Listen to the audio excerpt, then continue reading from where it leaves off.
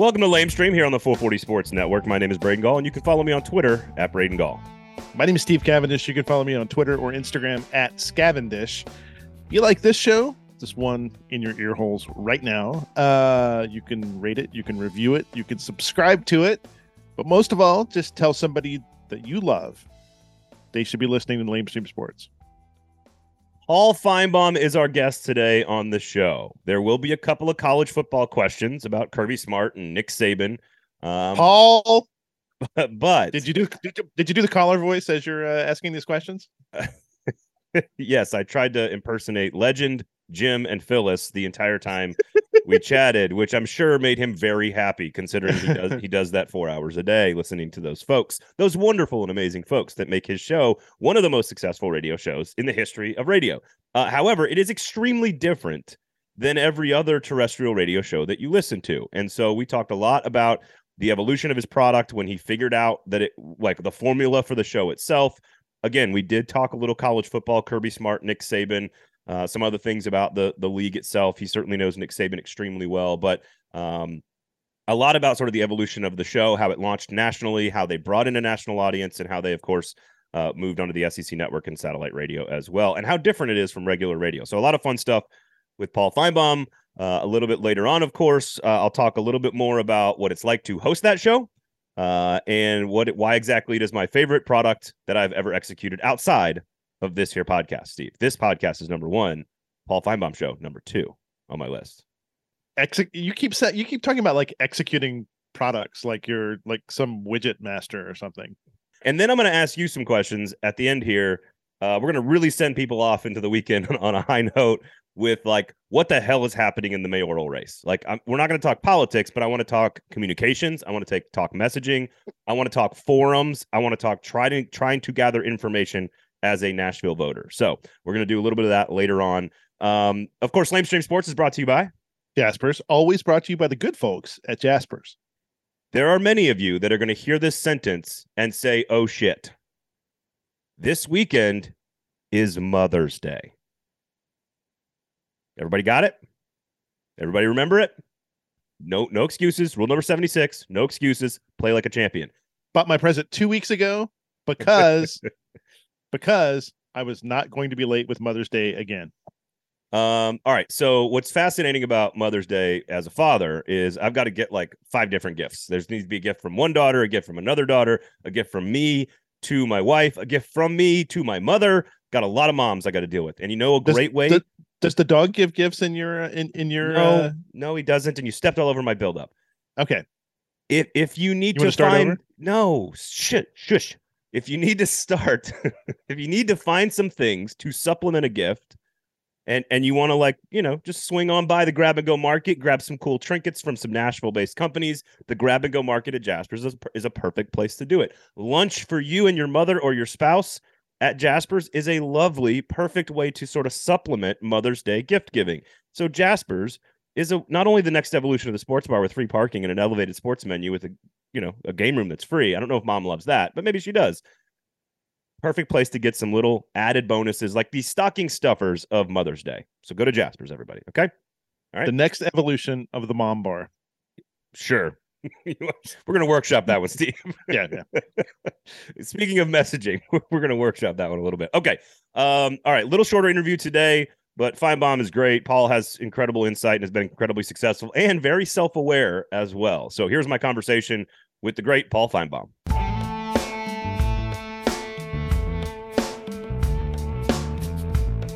Paul, good to have you on the show, man. How are you, sir? I'm doing great, Braden. It's such a pleasure to be on. Thank you. I want to start. We'll talk a little football. We'll talk a little radio. We'll talk some media today. But I wanted to ask you first, just in general, this time of year, I cannot remember a time in which all 14 SEC fan bases were fairly happy. That gives me pause for concern this season. But can you remember a time in which everybody was this optimistic heading into a football season?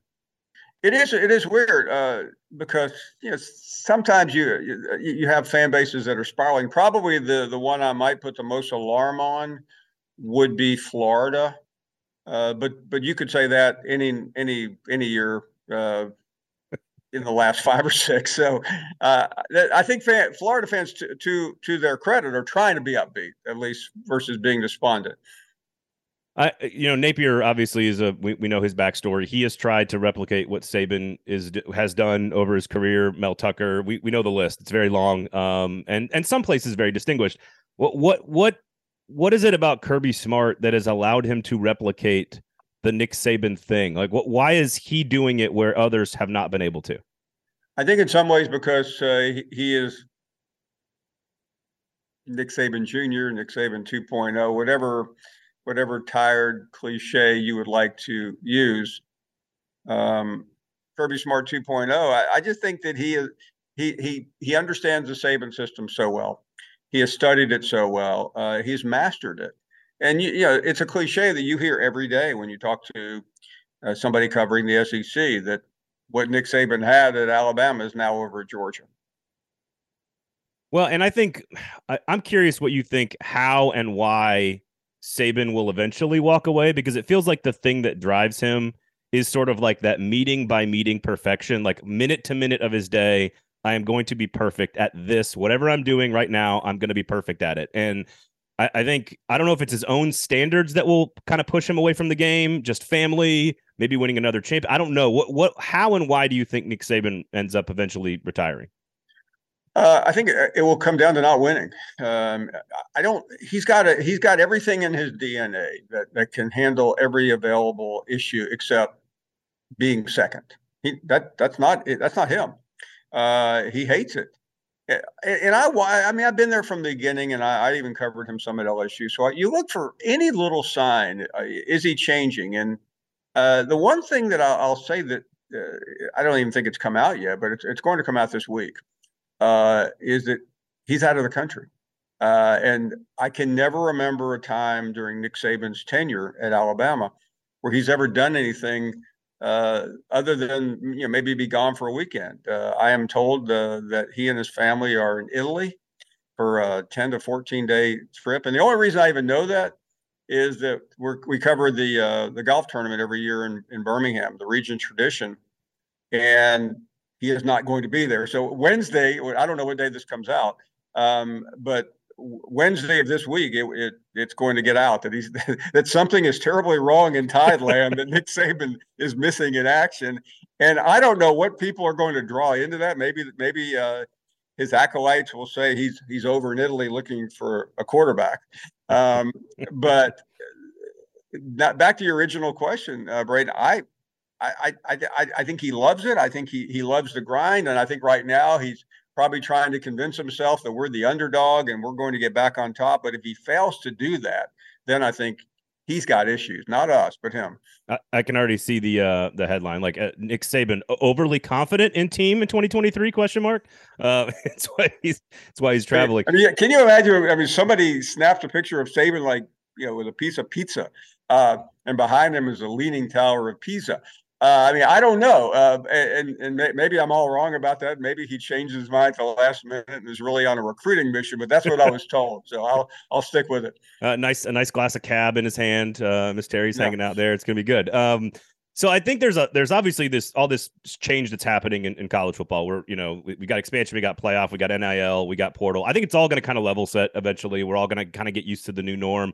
But then we've got a round of renegotiations of media rights for every conference coming up in the 2030s, 2031, 2032. Whenever you think that number might be, the Big Ten's going to come up. The SEC's got a chance to come up as well. There is a concern, or at least some whispering, that the next coalition in college football is going to be around the biggest brands, the biggest fan bases, and not necessarily around geography or conferences even. Do you have any concern that there are some SEC programs that if this thing turns into a 40 or 45 team breakaway, that all of a sudden it's not SEC Big Ten, that it's biggest brands in college football versus the ones that do not draw from a TV rating standpoint?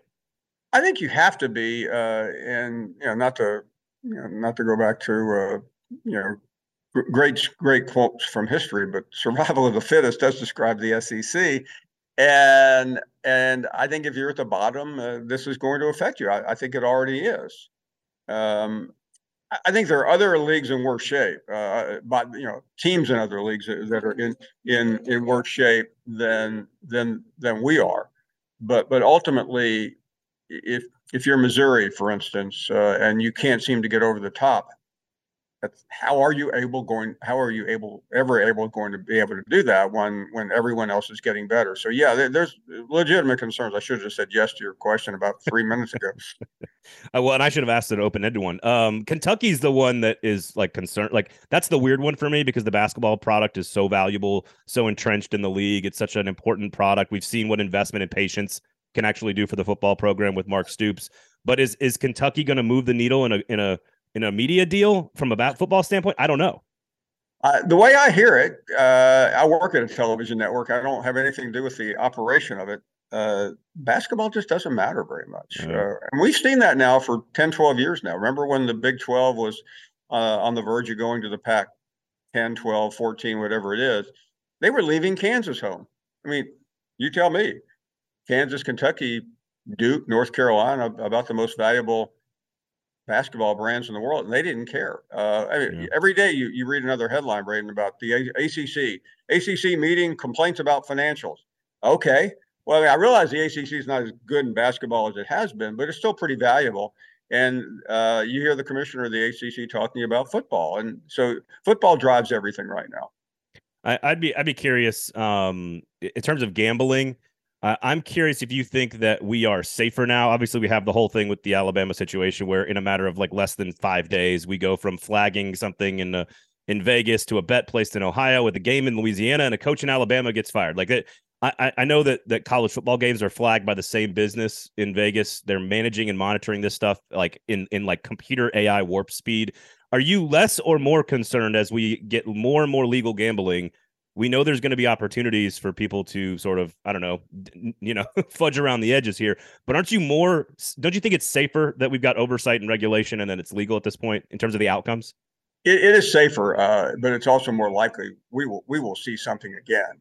I know we had scandals years ago in various places, but it's hard to believe with money so readily available on college campuses. And Braden, you're on these campuses. I know when I was a student and when you were a student and at every level, students have always gambled, but now it's so easy to gamble. It's also so easy to be affected by gambling. But you could maybe get away with it then. You can't. I mean, we saw in the Alabama baseball situation, you can't get away with it for 5 seconds. So I think the safeguards are there. All right. I want to ask you you talked about being a college student, so I'm not going to ask about that, but maybe shortly thereafter, when you start working in radio and you kind of figure out what the Paul Finebaum show is going to be, I'm not going to put the date on it, but I want to know what the aha moment was for you. Try 30 years ago. 30 years. I'd like to know, like, we talk to a lot of football coaches and players especially in the NFL, where they have that moment where they realize, okay, I've something clicked. I figured it out. I can play this game. I'm confident in my abilities. I'd like to know when you figured out the formula. Like, when was that moment where you figured out the formula that your product was going to be what it is today? Do you have any idea when that moment was? It took a little while, but let me. I know a lot of people want to give me credit for whatever I've done in radio, but nobody has ever had an easier start in radio than me for this reason. Just think about this, right? I'm a sports writer who wrote a controversial column. They give me a radio show. I'm in Birmingham, Alabama. And what's this? This is now, I started radio in 89, 90, somewhere in that. What's the secret sauce to a great radio show? Conflict. What did I do? I pitted Alabama versus Auburn. I mean, I know that sounds like I'm denigrating myself and costing myself some great humanitarian award one day as I get old and maybe once finally get gray. But the point being, I did the same thing in radio that I was doing as a newspaper columnist, and it worked. This was not Alabama 2009. This was Alabama 1990. You were 8 years removed from Bear Bryant. You were 20 years before Saban, or something, or 18 years or 17 years before Saban. I mean, you had coaches like Bill Curry and Mike Dubose and Mike Price and Mike Shua, who I got to feast off of. At Auburn, you had Terry Bowden. I mean, Terry Bowden. Tommy Tuberville. I mean, I know he's a United States senator now, but still. So I mean, I was able to pit the, and there was scandal after scandal. Auburn got waylaid in '93. Alabama in '95. Alabama again in 2002. I mean, we're not talking about slap on the wrist. We're talking about what are the Alabama NCAA sanctions? The chairman of the committee on infractions looked into a camera and said, you came within a whisker of being put out of business. I mean, we considered the death penalty, and you know who was there in Birmingham making a reputation and a couple of bucks off of this? Me. So was it? So you said you kind of took your column and moved it into the radio sphere, which I explain this to people all the time. If you disagree with the host, that doesn't matter. What matters is the host. You've got an opinion on the host, which means the host has done his job. Which is not necessarily the way you now execute the show. It's not the way, when I do regular ESPN radio on like 7:00, I've got to create the conflict. We've got to create two sides, do the whole science of the medium. How has the science of the medium changed as you sort of migrated from not just Birmingham, but into a regional show and then into a national product? You've gone now onto television. How have you, it's sort of a hybrid between podcast and radio. It's not full on radio. How have you seen your show evolve over those 30 years? It's evolved to a degree because of the forum has gotten bigger, but essentially, Braden, the show is the same. And when I took this job 10 years ago, and I knew what they were saying about me behind my back. I mean, this guy, he's got no television experience. He's got a local yokel radio show. I mean, and the first day, I now know because people are a little more honest after you've been a while. They were saying in the back room, this guy's never going to make it. He doesn't understand television. And what I mean by that is the traditional television. Hey, welcome in. I mean, you're like in the first 15 seconds, you feel like you just went through a car wash on speed. That's not me. I think that the show is now. You'll hear people complain. The show's not as good as it used to. Of course not, because we're on a conference network where we do support and cater to. You've done the show a number of times, hosted it and been a guest. Our job is to help celebrate the 14 member institutions and yeah, to talk about what's happened, but not to just focus ad nauseum on whatever has gone wrong, although we do. So it's different from that standpoint. But to me, the callers are still the star. The star. There are no other shows like that because ESPN Radio is not going to allow that. Right. Fox Radio is not going to allow that. You're not going to get a big deal on a podcast by letting some former guy named Legend who went to jail for murder, be the star of your show. You're not going to be the star. To let a guy named Jim from Tuscaloosa, who has just, who's your arch enemy. And by the way, if you ever end up dead, I mean, we're going to round him up. I'm going to send this clip to my wife before it gets published.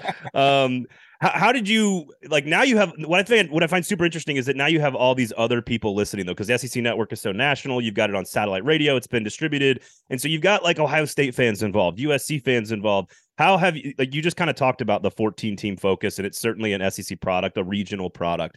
How have you kind of, do you think about how to bring in the audience? Is it about now conflict between the South and the rest of the country? Like, how does that work? Well, we went on satellite radio in 2010. I thought they were joking when they called my producer Pat Smith and said, "Hey, we want to put your show on the College Sports Network." I mean, I could not imagine it. But what did we do quickly? We started getting calls, and back then that was when Sirius XM it wasn't infant in its infancy, but it's a little different than today. With podcasting had not occurred yet. We started getting calls from Ohio State, Michigan, Penn State. We had the Sandusky case right after that. And we began pitting the callers against them. And the SEC was on a run back then and still on that run. Mm-hmm. And it was us against the world. And not much has really changed. We love nothing better than a good North versus South food fight on the Finebaum show. Can you, along those lines, and I think Fowler did this rant, I want to say when he was still hosting Game Day, it was like right after Mississippi and Mississippi State were like #1 in the first playoff rankings. And there's this constant ESPN SEC bias thing that the committee's trying to put as many SEC teams in. I try to remind people that there are more people in Chicago in one city than there are in like most of the SEC states. When it comes to like the conspiracy theory, wouldn't it make more sense for ESPN to want, and I'm not trying to do the two ESPN employee thing here. That's not what I'm trying to do. But like, don't people need to understand that USC, Ohio State, Notre Dame, Penn State, like they would make more money for the network than if Ole Miss and Mississippi State got into the playoff? I don't know why people don't understand that. First of all, it's no longer really a debate. The SEC and the ESPN are partners. Starting in 24, nothing's going to change that. But ESPN is a international product, and yeah, if you said to ESPN, what's the best possible game you can get, I would say Alabama, Ohio State would be on their wish list. Southern Cal and Ohio State, Notre Dame, and anyone. But you don't want the game you don't want, and we've had 3 or 4 times already, is Alabama Clemson. I mean, that is you can't get any worse in terms of national reputation. Alabama, Georgia is emerging a little bit, but it's not exciting people. And so, I mean, we were out there a couple of months ago to the national championship game. I never saw anyone in L.A. that knew the game was going on. I mean, nobody cared about Georgia and TCU, and quite frankly, I was covering the game and I didn't much care. Well, I think it's interesting. You mentioned the Clemson, although Alabama Clemson played probably 2 of the best national championship games absolutely. we've ever seen. So, all right. Well, then I guess along those lines, can anyone in college football on the schedule in the West in the country beat Georgia this year? Who's the best bet on paper in your mind? Yeah, I would say Ohio State looks. How many years in a row have I said that? But almost did it last year. One of these years, I mean, I was looking at. Don't ask me why I was doing this. I feel like I was doing something terrible, but I was looking at a mock draft today for 24, and I counted 7, maybe 8 Ohio State players in the top 32. I mean, there were 3 Alabama players in the top 15, 3 or 4, 2 or 3, 4 Georgia players, a couple of Southern Cal players. But I mean, Ohio State just looks like they've got one of their better talented teams. Now, the quarterback is an issue, but beyond that, I think Ohio State is Southern Cal. I think they are threats. Georgia is going to be the favorite. Why I believe that something's going to happen to Georgia at the last second, whether it's in the playoffs, probably it's going to have to be in the playoffs. I don't see them losing in the regular season. So yeah, I mean, we watched this too many times. It's virtually impossible to win 3 straight. I know that I'll let you go here, and you've been very gracious with your time. I know that there's a lot of changes coming. I'm a huge fan of getting rid of divisions. I'm a huge fan of the 3 and 6 scheduling model that I assume is soon to be announced. I like expansion because it adds value to the middle class in college football throughout the course of the regular season. Better games is better for everybody: TV partners, fans, ticket sales, local economies, etc. But I do think you look at where this whole thing is going, and you kind of just go, all right, what exactly does it all look like in the future, and where's the next step of change that's coming, and what do fans need to be aware of? I still think what we thought we were seeing last July is going to happen eventually. What is that? That's a merging of the super conferences. At some point, the Pac-12 with all these side deals they're working on. I mean, I don't see that being sustainable. I think the ACC is in a dangerous position where they are without adding some value to the product. So I think we could still see that. Knowing how slowly college football works, it may be it may be 5 to 10 years away, because I mean, it takes these people a long time, because they have to they have to go out to some resort in California, and then a resort in Ohio, in Idaho, and then make sure that they talk about it again in Colorado Springs before they go to Hilton Head before they decide maybe let's do it again next year. So these are and the television deals for 26 haven't even gone into play yet for the playoffs. Right. But I think we'll get there. I'll leave it to you. I don't think I'll be worried about it too much as I'm rocking my chair in my retirement home. But I'll be calling Braden to find out what the latest is. You'll still be taking calls, dude. Here's my last one, and I'll let you go. I promise on this one. How can fans get the committee to take the games away from the bowls? How can we? I'm fine with the semifinal. I'm fine with the final. Whatever. But is there any possible way that is there a phone number? Is there a representative we can call? How do we get fans do not want neutral site games for the for the quarterfinals? You always hear how do we get rid of that? People in politics talk about certain political action groups, whether it's the NRA, whether it's this group.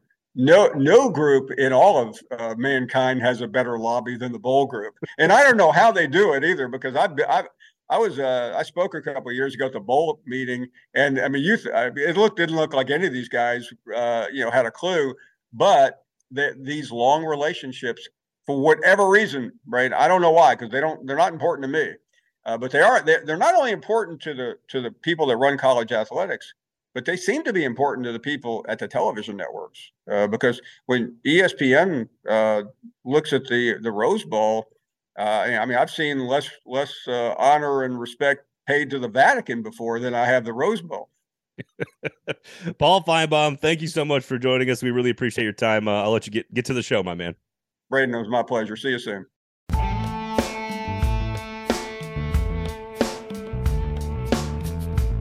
That was Paul Finebaum of, I don't know what to call it, ESPN, SEC Network, Satellite Radio, ESPN Radio, just basically everywhere. He's syndicated all across the Southeast and a lot of other places as well. I often view Finebaum as like this sort of like presence just sort of hanging over the state of Alabama. Like if you were to yes. like if you were to like look at like NOAA weather radar, you would just see Finebaum somewhere, I guess, in Birmingham. Yes, exactly. Finebaum Severe Weather is a Twitter account that's down there in Birmingham. So we'll get to sort of what it's like to execute that product, as well as some messaging and how to gather information about the current state of the mayoral race here in Nashville.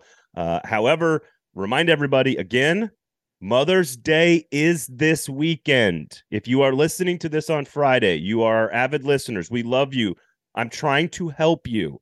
Mother's Day is this weekend. You have no excuses. Don't forget, go to Jasper's and pick yourself up a little stocking stuffer if that's a thing on Mother's Day. You got all kinds of cool little gifts in the gift shop, gift cards, great place for lunch. It is a great place to take your mother or spouse as a surprise. Won't break the bank, but it'll be very, very delicious and yummy, and is a perfect way to supplement whatever plans you already have for your mother, because I'm assuming none of you have forgotten that this weekend is Mother's Day. Does your mom or your wife love like a big lunch out on a special day? Or are they kind of like I'd rather be home with the kids kind of thing? Oh, this is a great question. So this is what there was a value proposition for my wife this year, and I'm so proud of her for doing this. So we are going to how about this? My recommendation and my sports menu and my Mother's Day all wrapped into one ad here. So Neil Brennan, stand-up comedian who was the co-creator and co-producer of The Chappelle Show, one of the most brilliant minds I've ever seen, but has dealt with a lot of personal demons, and that's why he doesn't do a lot of stand-up. Well, he's coming out of his sort of personal growth phase. He's done 2 stand-ups on Netflix. He is in town this weekend at Zany's, and my wife and another couple of ours wanted to go for Mother's Day as part of like the gift. So first of all, my wife's just awesome. So we're going to go to Neil Brennan on Saturday night at Zany's. He is spectacular. If you've not seen Blocks on Netflix, please go watch it. Please. It is absolutely hilarious. And watch the Let's Test Out the Second Amendment Theory segment, which is fantastic. But so I asked my wife, because we got to get a babysitter for the kids, which is like $100+ these days, which is insane for 2 kids for like 6 hours. So, but we've got the tradition on Mother's Day, breakfast in bed, which Jasper's cannot provide. But sadly, they have limits. Jasper's cannot allow you to bring your bed into the restaurant and serve you at like 7:30 a.m. It's not allowed. What if you rolled a bed into like the free parking? I mean, my 6-year-old's obsessed with RVs, so I guess you could do that in theory. So is the parking still free if you take up like 5 slots overnight? I don't know. We don't know. We're not responsible for that. Go to Jasper's. So I asked my wife, I said, here's the value prop, sweetie. Do you want your 2 children to make you breakfast in bed on Sunday morning? Or do you want to save $120 on a sitter and have them stay at my parents' house? And then you get a quiet morning on Sunday morning. So it's like, it's breakfast in bed or like $100. How much is that breakfast in bed worth to you? And I asked her the question, and she looks at me and she goes, they can give me breakfast in bed on Saturday. And I said, thank you, honey. That's why I married you. She's very nostalgic. She loves her kids. She loves being a mom, all this great stuff, but she made the right choice. She saved that $100. She made the right call. Not worth it. Not worth it. You know what's worth it? Jasper's. Go to Jasper's. Always go to Jasper's. Okay. We'll talk mayoral race here in just a minute. I want to talk about the Finebaum thing though with you here for a second, because you ended up doing you've done Finebaum as a fill-in here on a fairly regular basis, including this week. What's that like to kind of just like immerse yourself in that universe of callers? And do they welcome outsiders, or is it sort of like, let's see if the new kid can take it kind of thing? Very much so. It's a little bit of everything. Like Jim in Tuscaloosa, like this is totally true. Jim in Tuscaloosa hates me. Absolutely hates me. Really? Yes. He's like, you talk too much. I'm like, it's a radio show, dude. You know, which in theory, in real life, I do talk too much, but when you're on the air, sort of part of the job. And so he absolutely hates me. And then and what happens then is when Jim in Tuscaloosa hates you, that then like Legend will call in and defend me constantly. Legend. So what happens is I turn into like this mini character where Jim hates me, but that's why Legend likes me. And are any of them aware of your status as a University of Tennessee graduate?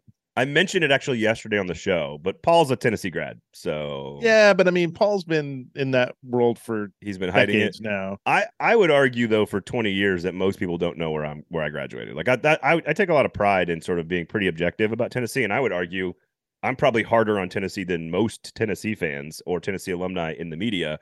I think there's a lot of homers in Tennessee media that do it for the clicks, and I've been pretty much opposite of that most of my career. I think there's a way I use my alumni status like to sort of solidify certain things. When I talk about taking my 6-year-old to Neyland for her first game this year, that sort of gives you that little. I give people a little like dose of like, hey, I'm one of you. You know what I mean? But I try to keep it as objective as possible. When you go into that world, and I get it, it's not your show. You're never going to be kind of brash, sort of when you're kind of taking the reins there.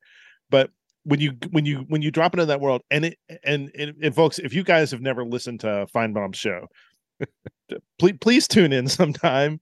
It is, I mean, you're gonna get a lot of Alabama bullshit, but my God, the callers, you cannot parody some of the callers at all. I mean, they're beyond parody. No. It's an amazing sort of thing, and it's this world unto itself, and that world unto itself has created something that is much different than kind of your traditional radio show. Yes, it's funny you asked me that, because like my wife's uncle will hear it and be like, man, what was that like? Or friends are like, oh, you're doing fine. What was that? Man, that's got to be tough. Everyone kind of assumes that it's like tough to deal with the callers. And even though these people, like, so here's the thing, like, and I say these people lovingly because they are my people. Like, I have dealt with college football fans, diehard college football fans for my entire career. So they're my people, frankly. Like these lunatic redneck SEC football fans are my people. And I'd like to believe that I can speak to them in a certain way. Now, I wish, and I think I've said to you many years ago, I think sports fans are the best fact checkers in the world. And these Alabama people, they may not be able to get a 10 on the ACT, but my God, they know the height and weight of the backup linebacker. Can we clip this? And they are going to correct you if you get the name of the quarterback wrong on the wrong year from 2007. No, that was Glenn Coffey.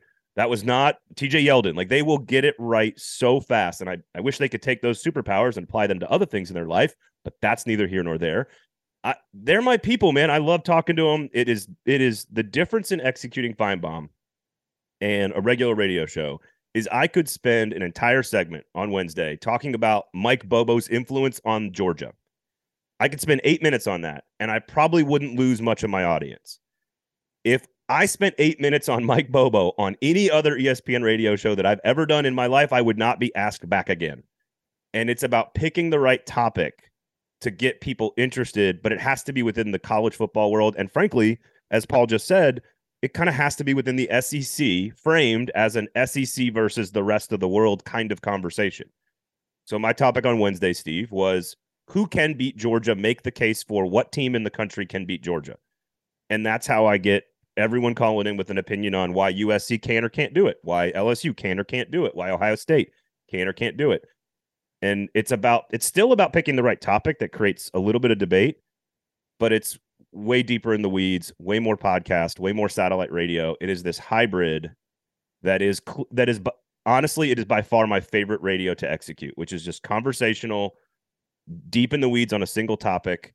I don't have to set up audio and pay off the tees. They don't even have billboards. And what a billboard is, for those that don't know, if you listen to ESPN radio, you're going to hear me say presented by Progressive Insurance about 50 times an hour. And on Paul's show, not one mention of a single sponsor the entire 4 hours. I don't have to tease anything. I don't have to set up audio. It's a totally different medium, a totally different science. And it's why I love doing it. Why do you think that ecosystem exists, and like that show and the change? I mean, it is a different format. I mean, we talk a lot about kind of the science of radio. Why do you think that it works, and is it transferable? Transferable to what?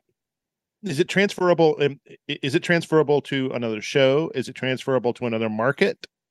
I think somebody very, very high up in radio told me a few years ago that the sign that a show has sort of evolved past just being sort of like successful, but into like this other stratosphere of good, is when the human beings become the people on the show, the characters on the show become greater than the content that you cover, right? Like Howard Stern's life is more important than any story he's talking about that's happening in the world. Like, it's about the people on the show. Like, he creates the characters. Those callers are the show for Paul Finebaum. Like, sure, Paul has a guest on and they talk about gambling in Iowa, and sure, they have a guest on and talk about the new offensive coordinator at Missouri, and like they do that. But then in between, it is the reason people are listening is the characters that have been created on the show. And that is sort of the sign that it's transcended the regular rules of radio, if that makes sense. There's a couple other shows that do this in like McAfee's great at this. McAfee, they're not on radio, but like McAfee's audience is tuned in because of the characters. Dan Patrick's like this. Dan Patrick created the Danettes. Like that's the Danettes were when Todd Fritz is singing, and that becomes a bit on the show. Like, you're listening for the producer to be singing, not because they're talking about like who won Game 7 last night. You know, like it's the one thing that transcends the rules of radio. Everyone else is sort of governed by the rules of radio. To be fair, now I will say, as Paul explained, like, and I was at SiriusXM when they said we were going to have Finebaum on the show, and I was like, how is that going to play? And Paul talked about it. Like, everyone thought we were crazy for doing this, like making it more regional, but they figured out how to make it. It's still a college football show that's sort of a podcast with a great communal audience. Have you heard those phrases before from me?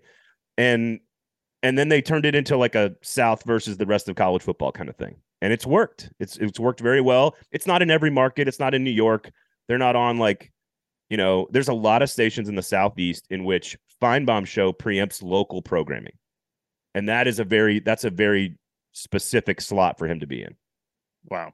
Well, I'm continually fascinated by the rise of Finebaum, and I want to read like the really great kind of biography of Finebaum, and that gets into just sort of like how this whole world developed, because it's just like I said, folks, if you haven't listened to it, you need to go spend an hour block with Finebaum. I forget where they're on locally, but I mean, you can get them in so many different ways. I'd put it on the SEC network and just watch it. Yep. You can record it. It's probably on YouTube too. I will say this, I think, and he's very open about this. Like, as he said, I didn't, this was sort of an accident. I just sort of stumbled into it. I took my column and I turned it. I turned my column about college football and about Alabama and Auburn, and I turned it into a radio show. And I just sort of he's like, I didn't mean to become this successful. It just sort of happened. So and the rise of Finebaum as a TV star is just I mean, yeah. have you seen Finebaum? I mean, he's does like this kind of like bald, nebbishy kind of looking guy, and yet he's on, he's on SEC Network every afternoon. He is on the SEC Network shows throughout the season. It's just it's absolutely amazing, kind of this conversion of what a guy that looks like a newspaper columnist into a TV star. He's a newspaper columnist that also looks like an emaciated lead singer of an East Nashville band. Like he probably weighs like 120 pounds. Like he is soaking wet. He is and he's like 5'6". Like he is a small person in all ways, and I feel I'm very different than that. So when I'm on set with him, it's like, can we use different camera angles for me, please? Than Paul. No, it's a blast. I love doing it, and thanks to Paul for jumping on. We do appreciate his time. How much product did you use? I was not on TV. They only let me do the radio only shows. No, I'm not flying. They're not flying me to Charlotte. You saw the news about Disney laying off 7,000 people. They're not flying me to Charlotte to do one show a week. So no, it's a blast. It's a blast. It's my favorite thing to do at ESPN for sure. Okay, so we've had now. I think this week we had the News Channel 2. I think, right, or News 2 had a forum. Yeah, WKRN had their first mayoral forum. Okay, so you've done Q&As at Nashville Banner. If you want to read each long form Q&A, which is with each candidate, most candidates there on Nashville Banner. So we've got the Q&As. The last major candidate goes up. It should be up by the time you're listening to the show right now. It's a long form interview with Vivian Wilhoit, who's the assessor of deeds. Sure. Make sure you go read all of these things from the Nashville Banner. I'm sort of trying to lay out the different ways with which we've had access to the pool of candidates that is growing larger every day. So we've got a couple of forums. We've had a couple of business sort of events where business people can come in and talk to these guys and ask questions. Press is generally around all of these. Some are more active on social media than others. Some have, my question for you first and foremost is, how useful have any of these things been? I think the banner stuff is the most useful, frankly, and that I'm not shilling for you. I just think I learned the most about these people, but it also requires me to spend a lot of time with it to get to know these people. That's not necessarily what everybody has in their back pocket right now. So from a messaging communication strategy, like, where the hell are we in this race, and what should people know about what's going on? We're less than 100 days out. I could go look it up here, but I think we're like 75 days from early voting starting. It is upon us. And the thing that I think that differentiates this race is, unlike 2019, where it was essentially Carol Swain was in there, but Carol Swain was never going to win. It was really a race between Briley and Cooper. That was a relatively short race. Cooper got in kind of late, but it was a very compact sort of race. But it only had a couple of people in it. It had the two of them. It had Swain, and then the two of them in the runoff. In 2015, you had a bunch of candidates that were in for a long time, and I've said this in a couple different places. The Megan Barry and David Fox, kind of one of the sort of secrets of their success was that they built ground games to get their people to the polls, and they did it in different ways. Megan Barry built this really big kind of volunteer army, and David Fox had a bunch of volunteers, but he also used paid canvassing in order to kind of get their people to the polls. With so many people in the race now and so many people getting in late, it's a much different dynamic, and it's going to be really fascinating to see who is able to identify their voters and deliver them to the polls.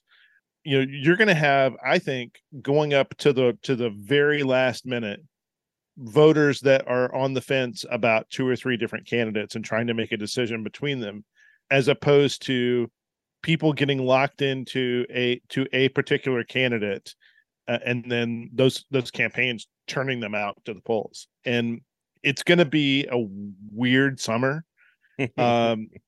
only two candidates have the money to be up on the air in terms of TV right now. You've seen ads from Jim Gingrich and Matt Wilshire. They're both running in fairly heavy rotation in kind of the usual spots that you would see TV ads. So around a lot of local news, around a lot of kind of like high eyeball syndicated programming. Like if you watch Wheel of Fortune, you're gonna see a that's the people and those are the people I want deciding our mayoral races. The people that watch Wheel of Fortune. No, hang on. Who else has got the? I am a Wheel of Fortune watcher. Shut the fuck up. Sure, boomer. Listen, who else has the money to compete with those two long term between now and over 100 days? Who else is going to have the money? So there's sort of two dynamics here. One is that like everybody is chasing the same dollars, and so it's really hard to fundraise right now. You've talked to the people that are raising money for these campaigns, they'll tell you, even with some donors, some sort of max donors, and a max donor is somebody who gives the maximum of $1,800. Some max donors kind of spreading their donations around to multiple campaigns. There's only so many dollars, and then you couple that with they don't have, some of these people are still building operations. I mean, Heidi Campbell and Vivian Wilhoit got into this race less than a month ago. They've just now hired staff. Typically, it takes 60 to 90 days to spin up a full campaign, and so they're having to do these like really, really fast. They're also trying to figure out what their messages are, and that's why the WKRN debate was so interesting, was because you could still see the candidates work. I mean, some of them working out what their message was on stage as they were answering questions. Isn't it fun? I mean, I'm not picking on Jim Gingrich here, but I think there was a question where like he just doesn't have an answers, so isn't it too late in the process to be working out your messaging strategy? I thought Gingrich was really interesting because Gingrich is obviously a very smart guy. Sure, he's obviously kind of done the work on what he wants his message to be. Gingrich has also never done this before, and so it doesn't matter what happens. It doesn't matter that we have to do this right now. Right. All right, let me ask you. Can I ask you? He is literally like formulating those responses, and so you see it in sort of gaps in what gaps in the pauses as he's thinking, because you could just literally see the computer working and him processing. Whereas somebody like Matt Wilshire or Freddie O'Connell. Tell me if I'm wrong. Does Freddie O'Connell not have the best, most coherent, and most fully formed messaging strategy, whether you like his opinions or his policies or not? That's not what I'm arguing. I'm arguing communications. Does he not have the most fully formed and fully thought out and mature messaging strategy of anybody right now? I think he and Wilshire do. And that is a function of both of them being in the race since last September and working some of this stuff out. Yeah. And so they're not having to kind of like work it out in real time. I mean, Heidi Campbell, so you think about like there's all these people trying to raise money. The amount that they need to raise is different for different people. Heidi Campbell does not have to raise as much money as other candidates because she gets a discount on name ID alone because she was in the 5th district congressional race last year against Andy Ogle. So a lot of people are really kind of familiar with who she is. And that plays out, like, for instance, there was a poll that came out this week by a poll. We're going to use poll loosely in this conversation. It was a poll. You can kind of the methodology may be. We just did a poll on who has the best messaging strategy. 2-0, Freddie O'Connell. There we go. You can. The poll that came out showed that she had about 22%, Jeff Yarborough had about 17, and Freddie O'Connell had about 16%. All that is right now is a function of name ID. That's all it is, because none of those candidates have put significant kind of resources into defining who they are and kind of exposing themselves to kind of the electorate at large. So so also I think there's maybe some questions about the sample size there perhaps as well. But let me ask you this: is there a poll somewhere in this city that has done a wide enough pass of Davidson County voters with like the most sort of objective? Do we have? Is there an objective vision of where the race actually is right now? Have you seen one of those? No. and we may not see one of those until like a week or two before election day. And on here's what I'm going to tell you. My guess is that on election day, we are going to have almost no idea who the top two candidates are going to be. We're going to, I mean, this would be a good time for me to drop a little Easter egg here at the back of the pod, Steve. Really? We may have some stuff coming for you folks that care about this kind of thing. So how about that? That's a good Easter egg. We'll just leave it right. We'll just leave it right like that. We may have no idea who the top 3 or 4 candidates are. My guess is that the field is going to separate somewhat as Gingrich and Wilshire's ad deployment kind of really ramps up. They both have already raised 7 figures. Gingrich loaned himself most of that. Wilshire's raised most of that. And I guess what I would say is you're going to be inundated with people trying to tell you about the mayor's race, whether like it this is podcast. well, yeah, well, whether we're going to have TV. You're not because digital is such a much more cost-effective way to reach people. You're going to see most of the campaigns. If you spend any time on Facebook, you're about to get flooded with those ads. Maybe on Instagram as well.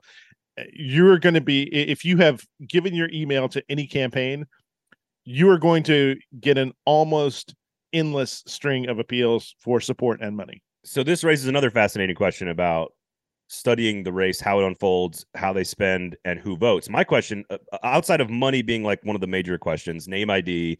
Again, we're not talking policy here about any of these the differences in policy and where they stand on issues. That's not what we're talking about. We're talking about comms and messaging and campaigning and strategy.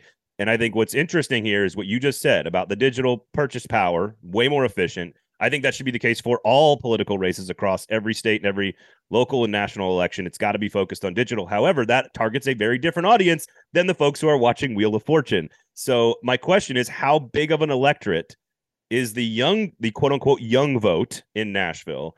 And how big of an impact can that swing this? And frankly, those are also people that are not responding to polls.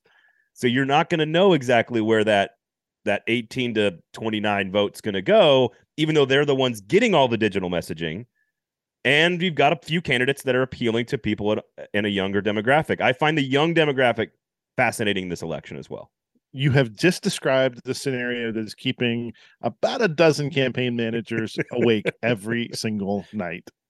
Here's what I would say, something else too. If there's about to be 1 billion candidate forums, basically every night between now and or when early voting starts, there's going to be these candidate forums. Some of these are going to be televised. Channel 5 is going to have a couple.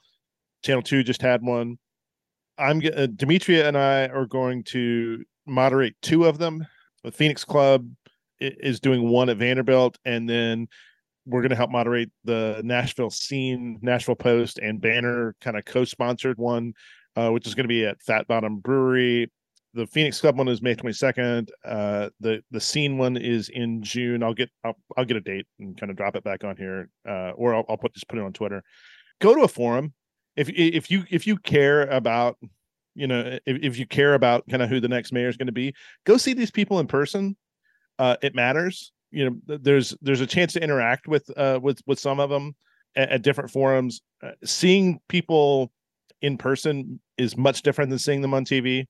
Especially like work the line, people work the line. I mean, there's a reason why millions of dollars go into like debate stages for presidential contests and why they look like spaceships and whatever else. And you're going to see, the stuff that happens on local television. And this is not a knock on the broadcast folks. They do. WKRN produced a perfectly fine forum. Bob Mueller did a really good job. The lighting, they're setting up day of. They have different kind of seating challenges. When you put like 8 or 10 people on a stage, it becomes really, really rough.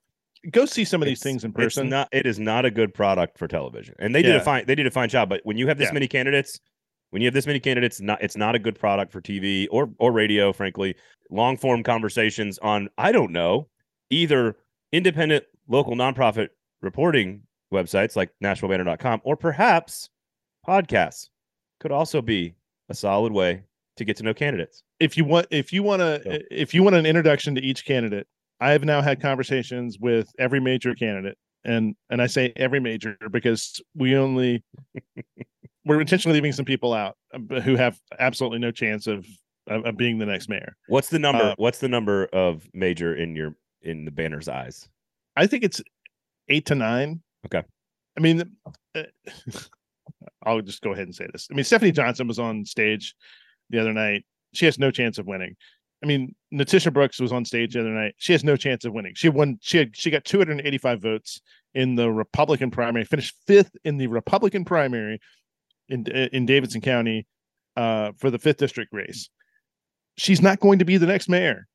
So they're doing it for the book deal, Steve. The more that you put candidates that have not demonstrated either countywide electability, the ability to raise a lot of money, the ability to kind of garner widespread support already, you are taking time away from serious candidates. Well, and you also have to find a lane that no one else is occupying, and then message that lane better than everybody else is messaging their lane. And every lane's already filled with somebody.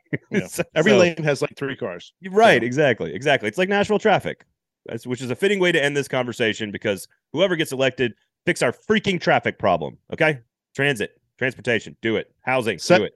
Segue. I have one quick recommendation. Yeah. I'm halfway through. I'm doing the audiobook version.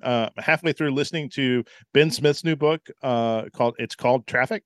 It's about the digital news revolution and crash here over the last 10 years. Ben Smith was the editor of BuzzFeed News. He's now running Semaphore, but it talks about the rise and fall of Gawker and BuzzFeed and Vice News, and kind of like and Vox and kind of these digital publishing houses that relied on social media and social news in order to kind of spread.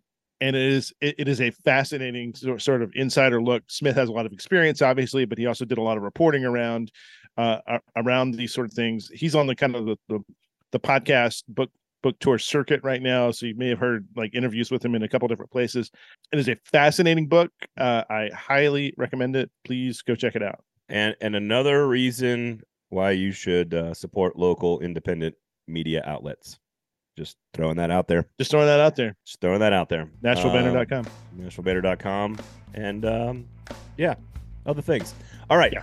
At S Cavendish on Twitter, at Braden Gall, at 440 Sports. We do appreciate you guys for hanging out with us. Special thanks to Paul Finebaum for giving us some time. Happy Mother's Day to all you moms out there. Go to Jasper's as well.